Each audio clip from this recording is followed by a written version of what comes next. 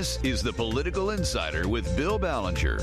The Political Insider is your inside source on politics from the White House to the State House and all points in between. If it's in the headlines, The Political Insider will have the story. Let's get started. Here's Bill Ballenger.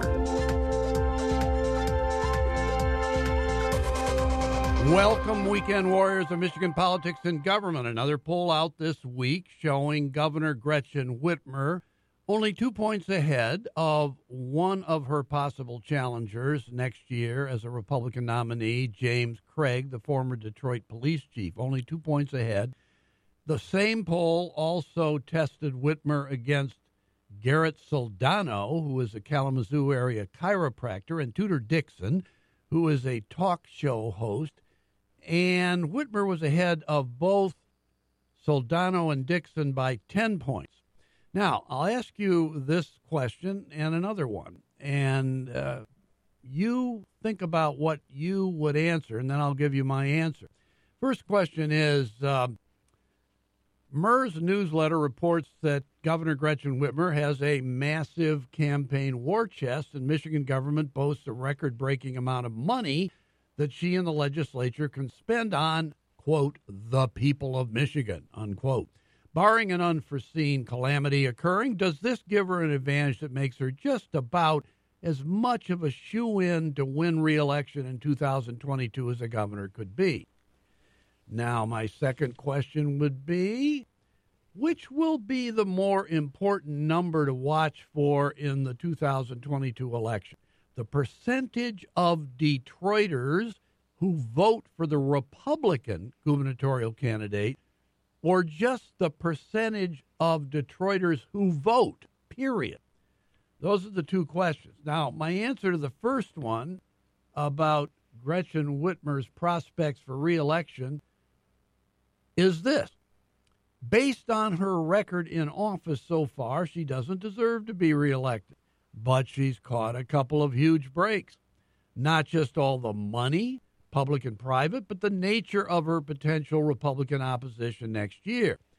With the possible exceptions of untested former Detroit Police Chief James Craig and a multi-millionaire Metro Detroit auto dealer named Kevin Rinke, who has some personal issues he'll have to sort out, the rest of the possible field, and that would include Garrett Soldano and Tudor Dixon, the rest of the possible field of challengers are zeros on the name ID scorecard and have scant financial resources.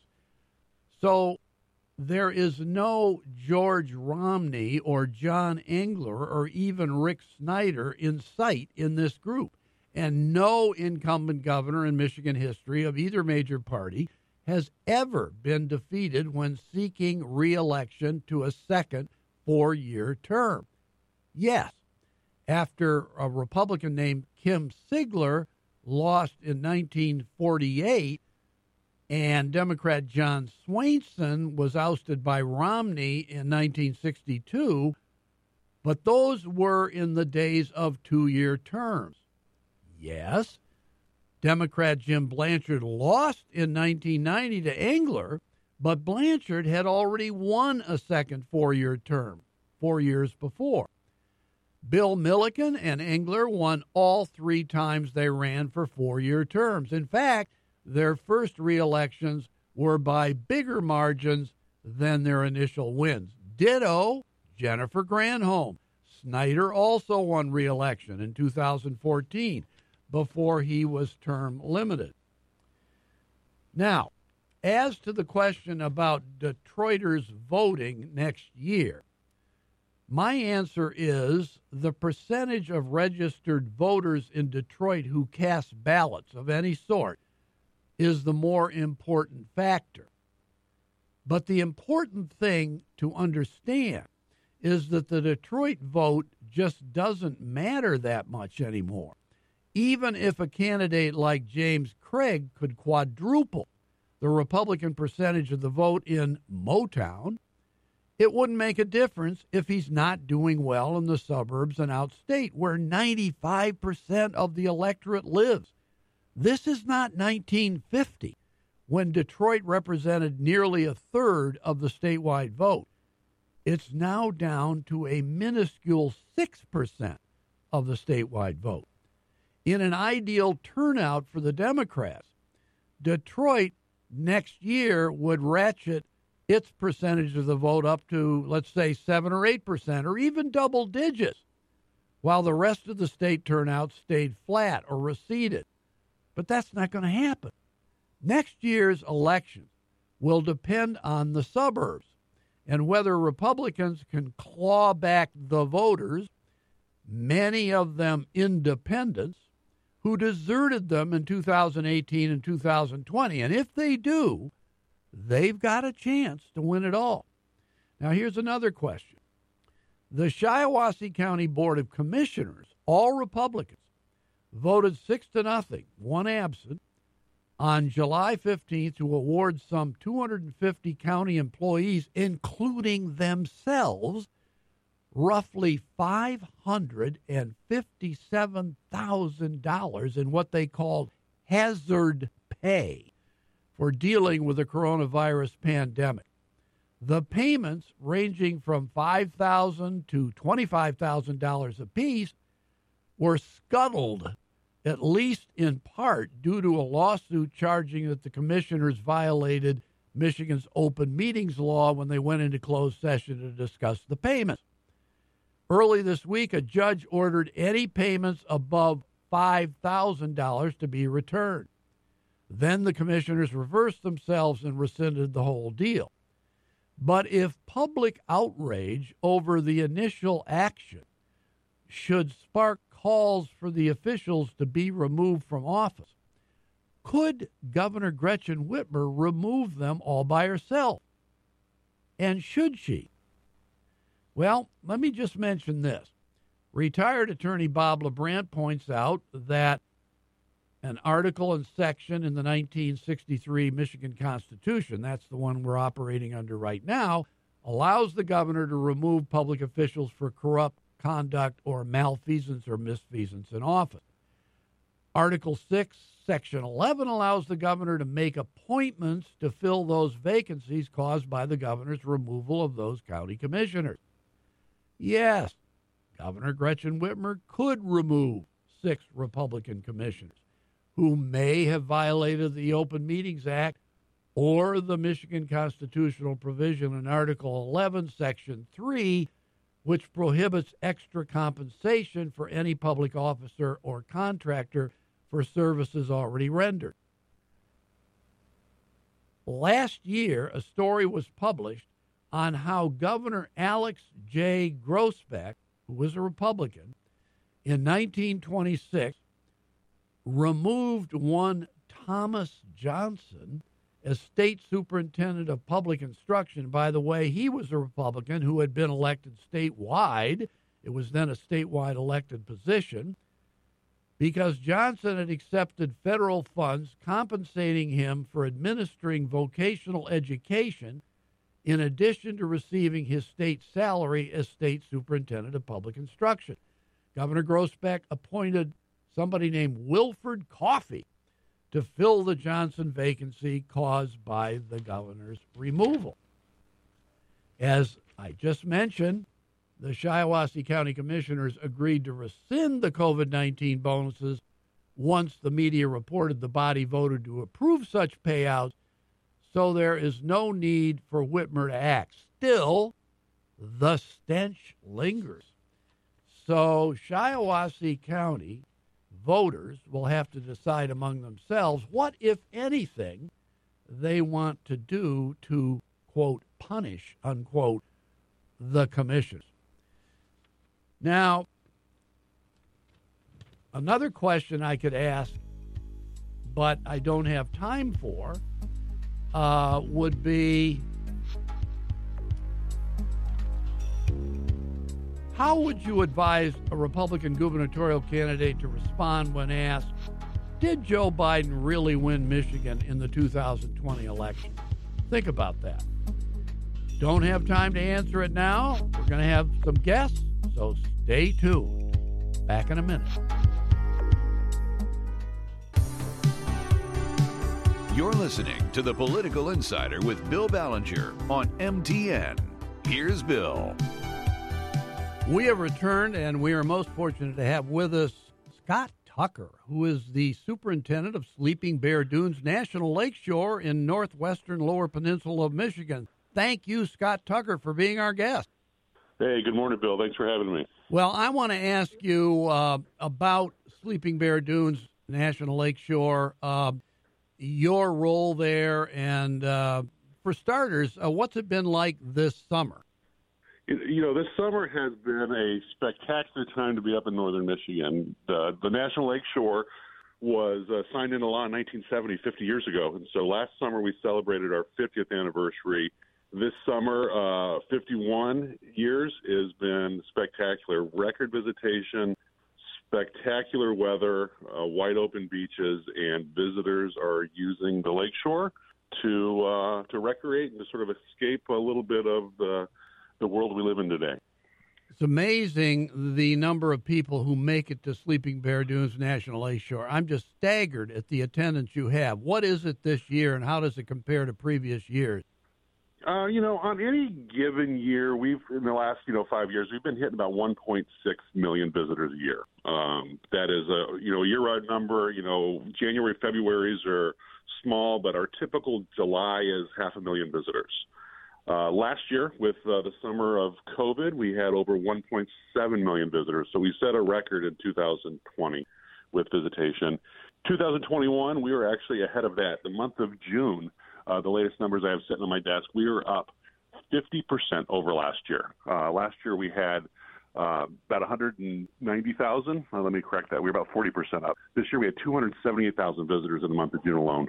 And we'll see what our July numbers look like. If it's anything from what our trailheads and our parking lots look like, our numbers are going to be another record in 2021. Scott Tucker, you are a National Park Ranger. You have a long history in the National Park Service. What were your previous stints as a National Park Ranger in various locales before you came to Michigan? Yeah, the great thing about being a park ranger is your job is in some pretty amazing places. And so I've just celebrated, I think I just celebrated my 24th year with the National Park Service. Before here, I was on the coast of Oregon. I was a superintendent of Lewis and Clark National Historical Park and told the story of the Lewis and Clark expedition. I was in Washington, D.C., the heart of the government, in a sense, for almost 15 years, where I was the manager of President's Park. So I managed Park Service operations at the White House for many years. I worked on the National Mall, all the monuments and memorials. I traveled the Lewis and Clark Trail. I worked in Alaska at Klondike Gold Rush National Historical Park. So one of the great things about being a park ranger, I get to go to work where most people go on vacation.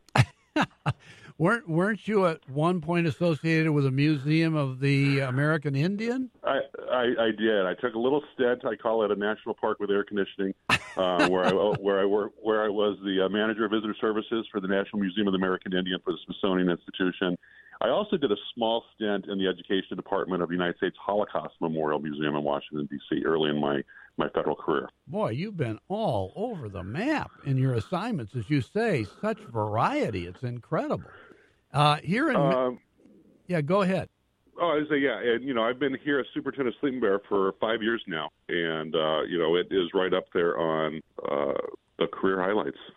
Yeah. Well, there are other either national parks or part of the national park system in Michigan. I mean, the most famous, probably, at least in terms of people knowing about it, is Isle Royale up in the middle of Lake Superior. But there's also Pictured Rocks. There's something down, I think, in the River Raisin or something, battle site. What are they in Michigan other than Sleeping Bear? And have you gotten to see any of them since you've been here? Yeah, good question. I have not seen them all, unfortunately. But if you look at the Michigan parks, you named most of them. And if you look at last summer, 2020, out of the entire national park system, 423 national parks nationwide, 10 parks set record visitation in 2020. Wow. 3 of those were in Michigan. Wow. Sleeping Bear Dunes, Pictured Rocks, National Lakeshore also set a record, and River Raisin National Battlefield down in Monroe, Michigan, also set a record. Other parks in the state, you have, as you said, Isle Royale, up in Lake Superior. You have Keweenaw National Historic Park up on the Keweenaw Peninsula in the UP. Right. And then you have the North Country Trail, which is headquartered just outside of Grand Rapids. The North Country Trail extends from the East Coast through Michigan and up into Minnesota. And that trail is actually longer than the Appalachian Trail. And so you have the North Country Trail headquartered here. And then if you've been driving the highways around Flint, Lansing, Detroit, you may have seen in the last year some signs highlighting the Motor Cities National Heritage Area. Not necessarily a national park, but a national park program that highlights specific communities and opportunities for visitors to experience the stories that communities have to tell. And, of course, here in Michigan, we have a great automotive history to be told through the Motor Cities Heritage Area. That's amazing. That's way more than I thought. Let me ask you, what are the dimensions of Sleeping Bear Dunes National Lakeshore? I mean, everybody knows about the famous dunes, but, I mean, you got huge area up there. Yeah, Sleeping Bear is 75,000 acres up here in northern Michigan, 70 miles of shoreline on the mainland, as well as the two islands, North and South Manitou Islands in Lake Michigan. Of that 75,000 acres, almost 35,000 acres are designated as federal wilderness and managed by the Wilderness Act. A little bit more scrutiny and management policies and principles to ensure nature is in charge, in a sense. We have the Port Oneida Rural Historic District, which is the largest federally protected agricultural historic district in the country, which highlights 18 turn-of-the-century farms. We have 380 historic structures in the park, dating back to the early 1850s. We have the South Manitou Lighthouse, and then we have 100 miles of hiking trail. Gee, really? In the park? That's just unbelievable. Really? Yeah. So the bucket list is the dune climb and pier stocking scenic drive. But our challenge with our increased visitation is how do we get someone on their second visit to go find another exciting challenge? And so that's what we're seeing this summer. We're seeing that park trails that have not typically been busy have more foot traffic. And we have the amazing Sleeping Bear Heritage Trail, which was designated as a pure Michigan trail last year, stretching 20 miles along M22 as a multi-use running, foot, bicycle trail to provide access to all the areas of the park that you wouldn't have had access to. Well, Scott Tucker, you can't do this all by yourself. I think you've got a few employees, don't you? We do. I count my employees in a sense by my phone book. And so my new employee phone book that came out yesterday has 173 names in it. So we have 173 employees. That is everything from our campground staff that are checking in campers and taking care of our facilities there, to our carpenters that are working on those historic structures. Of course, custodians. When visitors come, they bring things with them. And so top that off with a giant biology staff, and we have a little city here managing your public lands. Honestly, I've got so many more questions I want to ask you, but you've just done such a great job of sketching out the vast challenge you face every year, and what a great job you're doing up there. Thanks for being our guest, Scott Tucker, Superintendent of Sleeping Bear Dunes National Lakeshore. Thanks, Bill. We'll be back in a minute with another guest. You're listening to The Political Insider with Bill Ballenger on MTN. Here's Bill.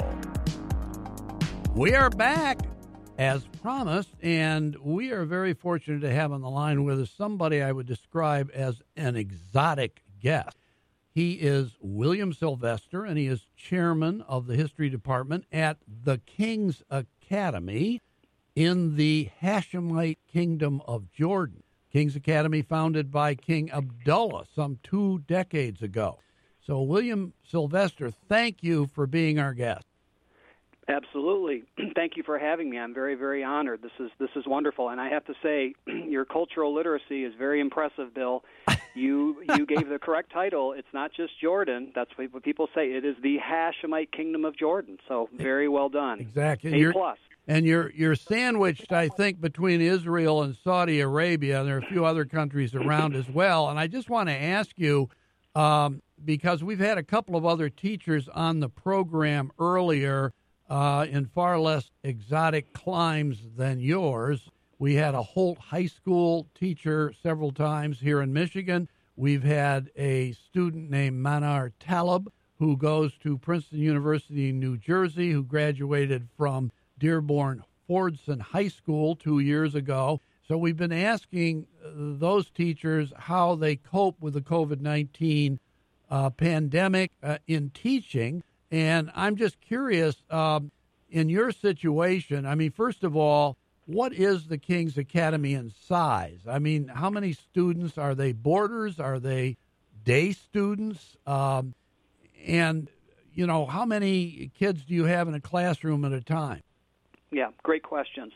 So the King's Academy is actually the only boarding school in, as you would say, the Hashemite Kingdom of Jordan. Let's say henceforth, let's just go with Jordan. It's a little shorter. And we're the only boarding school there. We have roughly 600 students, 9 to 12. We do have a relatively small middle school comprised of just 7th and 8th grade. There's only about 80 students there. The middle school is strictly day students commuting. The high school is a combination of international students. We have American students. I teach American students. And we also have students from Asia, from Europe, a few from Africa, from all over the world. But I would still say probably 2/3 of the student population is from either Jordan or from neighboring Palestine. 2/3, I would say, about 400. And Amman is a very big city. Amman, it's kind of like, you know, Jordan is analogous to Greece. Both countries have about 10 million people, and the capital cities, Athens and Amman, respectively, are roughly half the population. I mean, 4.5, 5 million. It's a big city. That's half of Michigan's population right there. Wow. So the pandemic hit all over the world last year in the spring, basically. How was Jordan affected as a country over this past, let's call it 16 months? Yes. Now, you know, honestly, Jordan has had one of the most fascinating corona journeys, for lack of a better phraseology. Very, very unique. Believe it or not, when it first struck, when we had our first patient zero, if you will, within the country, it was like March, which is about right for the rest of the world, maybe a little later. But we actually, statistically, were the safest country in the world, if you can believe it, from March until October of 2020 for about 7 months. And let me tell you, King Abdullah, he's the fourth king of the kingdom. He's been our king since 1999. King Abdullah was getting rave reviews internationally for containing the virus. And basically, it's real simple. They shut down the airports. They closed all the borders. No one gets out and no one gets in.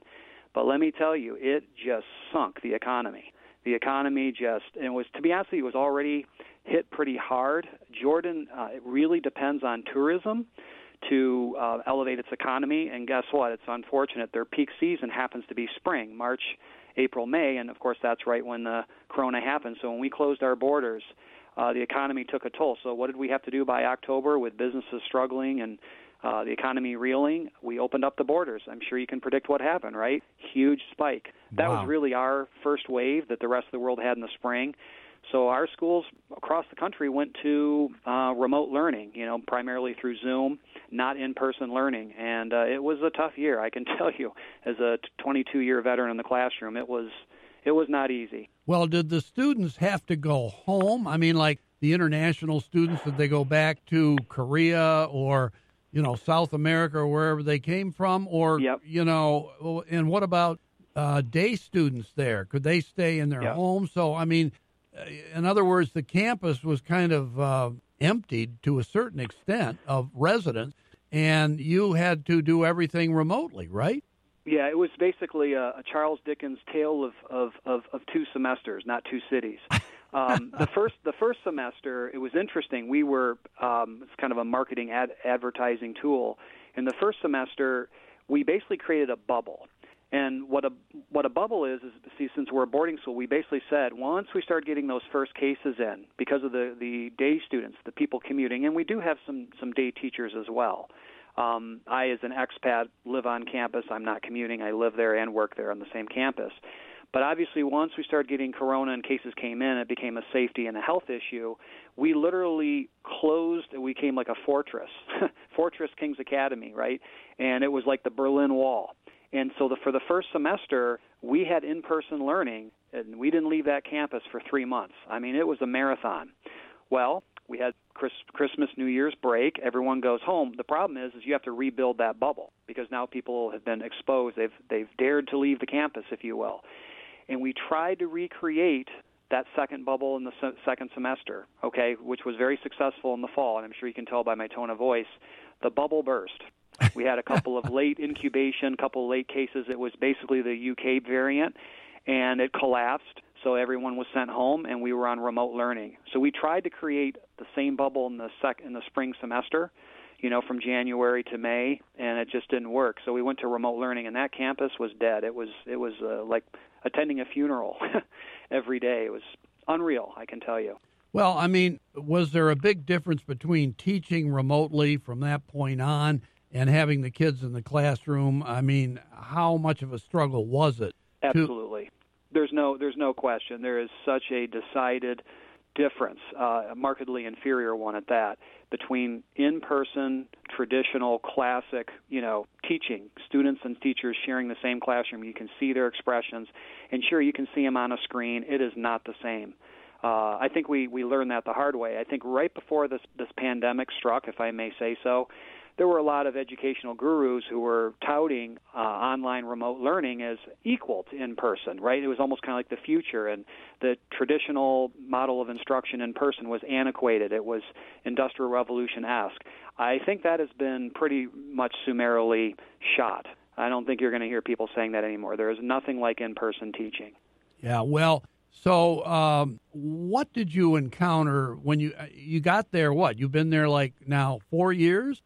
Yeah, this will be the 5th year coming up. That's correct. Yeah, so, I mean, what did you encounter with the students that you were teaching? I mean, they come from these incredibly diverse backgrounds, these different countries all over the world, and, most of them Jordanians. But, I mean, what was their mindset, their culture, and what were you up against? What was your challenge teaching them in the classroom or remote, either one? I know the quality remote is bad, but I mean, what is your feeling about teaching today, particularly in your situation is maybe unique, but what is your feeling about what you encounter as a teacher with your students? Yeah, so I just would say that teaching is dynamic. It depends a lot on body language, and it's hard to get that chemistry when you're staring into a computer screen. And I think some of the joy was robbed out of it. I think it really, people get drained by it. It's so many students say, I've never been more exhausted at the end of the day. I mean, you probably know this, but the mental health industry has just shot through the roof. Yeah, it's just odd. And so I think with obviously the Biden administration's announcement this last week and the CDC saying whether you've been vaccinated or not, everything's going to be, you have to wear a mask. Yeah. And we want it in person now, everywhere. That's kind of the trend now. People are basically saying no more online learning. Okay, well, listen, we're going to discuss this some more in our next segment, but we got to take a short break. Stay tuned. We'll be back with William Sylvester at the King's Academy in Jordan. Stay tuned. Thanks.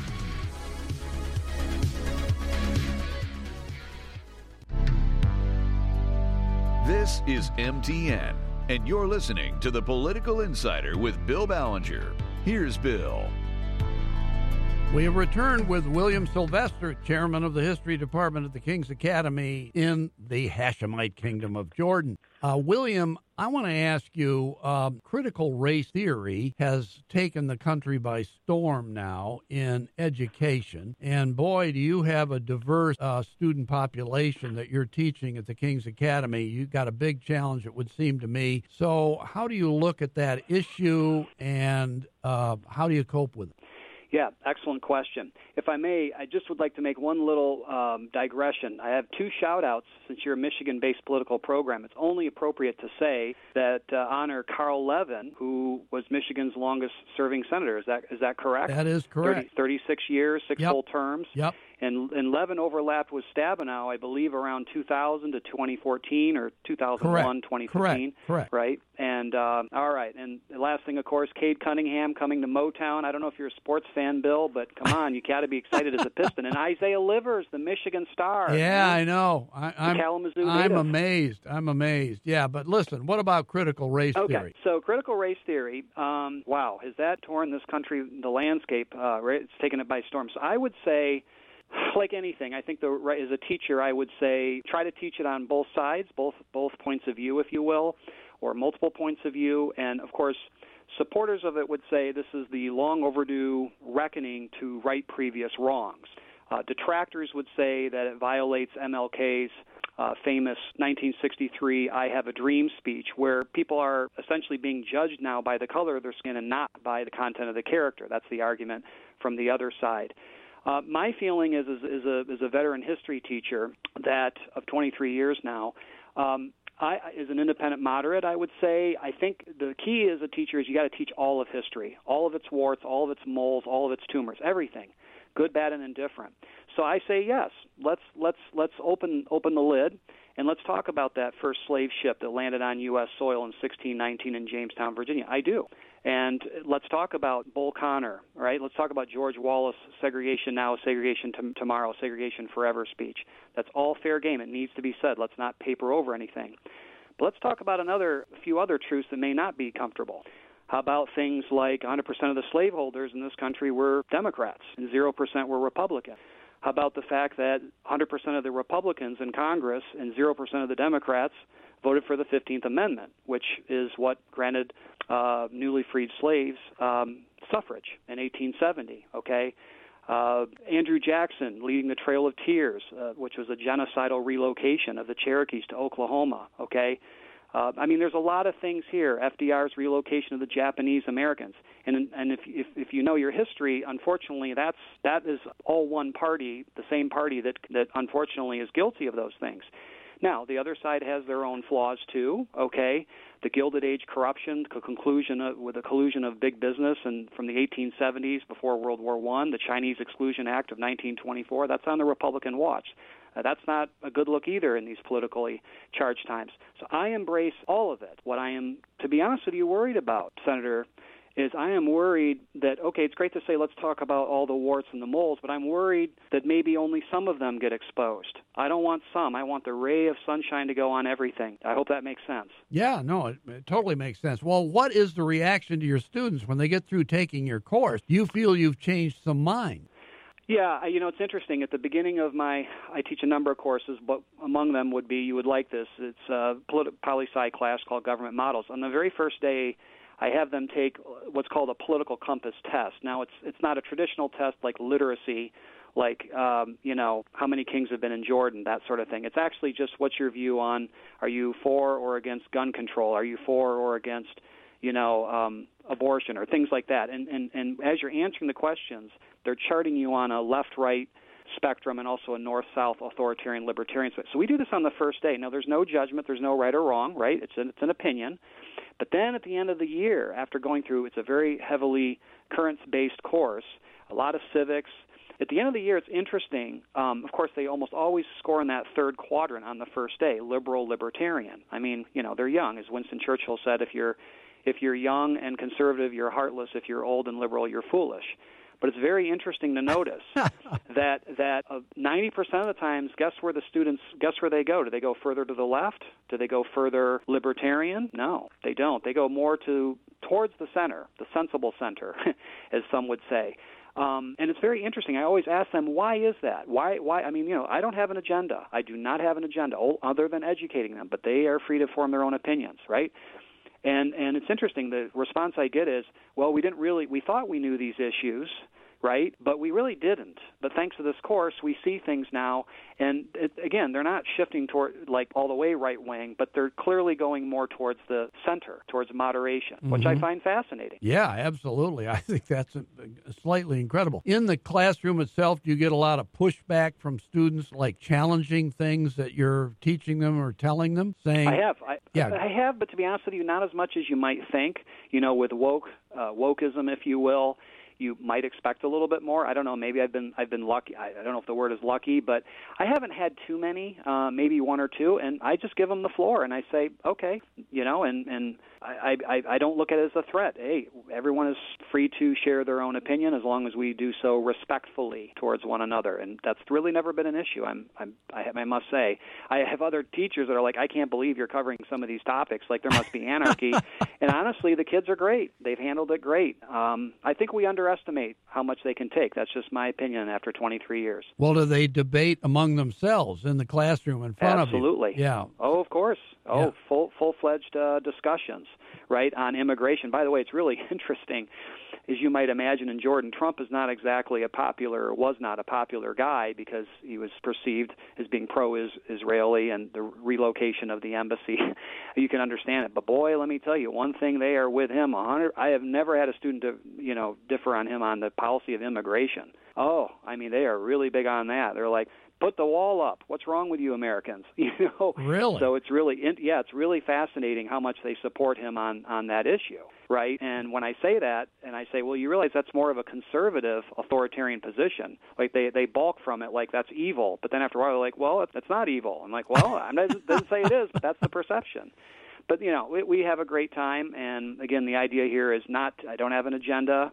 It's just to get them politically informed and get them participating in our political system, our process. That's what it's all about. Yeah, the Hashemite Kingdom of Jordan, doesn't it have an enormous number of Syrian refugees in the north? Something like 600,000 have come pouring over the borders as a result of the civil war in Syria? I mean, what's the reaction of maybe the student population, the faculty, the administration at the King's Academy, of the country as a whole? Do they welcome this, or are they worried about it? Well, you have to remember, Jordan actually, ethnically, you can make the argument, even a lot of the people that are so-called Jordanian, most of them are really from Palestine. I mean, Jordan is I shouldn't say most, but a very, very high percentage. I mean, it's very hard to know because of the Bedouin nomad style. But, I mean, yeah, you're right, with Syrians coming in, and then the Palestinians, of course, from 1948, 1967, okay, those wars with Israel.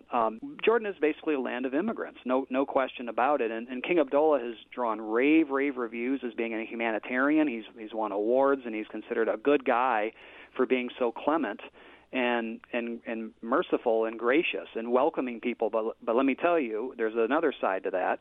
People with the economy struggling, people are, there's some resentment that's kind of crept in where people are like, hey, wait a minute here, they're taking jobs, and let's focus on our country here. I mean, really, that's a very common argument that you hear. So there is some tension there. It's great to be a nice guy and be welcoming of people, but, the Jordanian economy has really struggled recently, unfortunately. When you look at what you have taught and what you are experiencing in the classroom in Jordan in the King's Academy, and then you see on the internet how teaching is going in the United States. Do you see big differences? Are there not teachers trying to teach the way you are in Jordan? Another great question. Yeah, actually, if I will, I hope I can indulge you in just a short little anecdote. My favorite story to tell about my experience, because I taught for 18 years in America before my dear wife and I decided to take the plunge, carpe diem, and why not?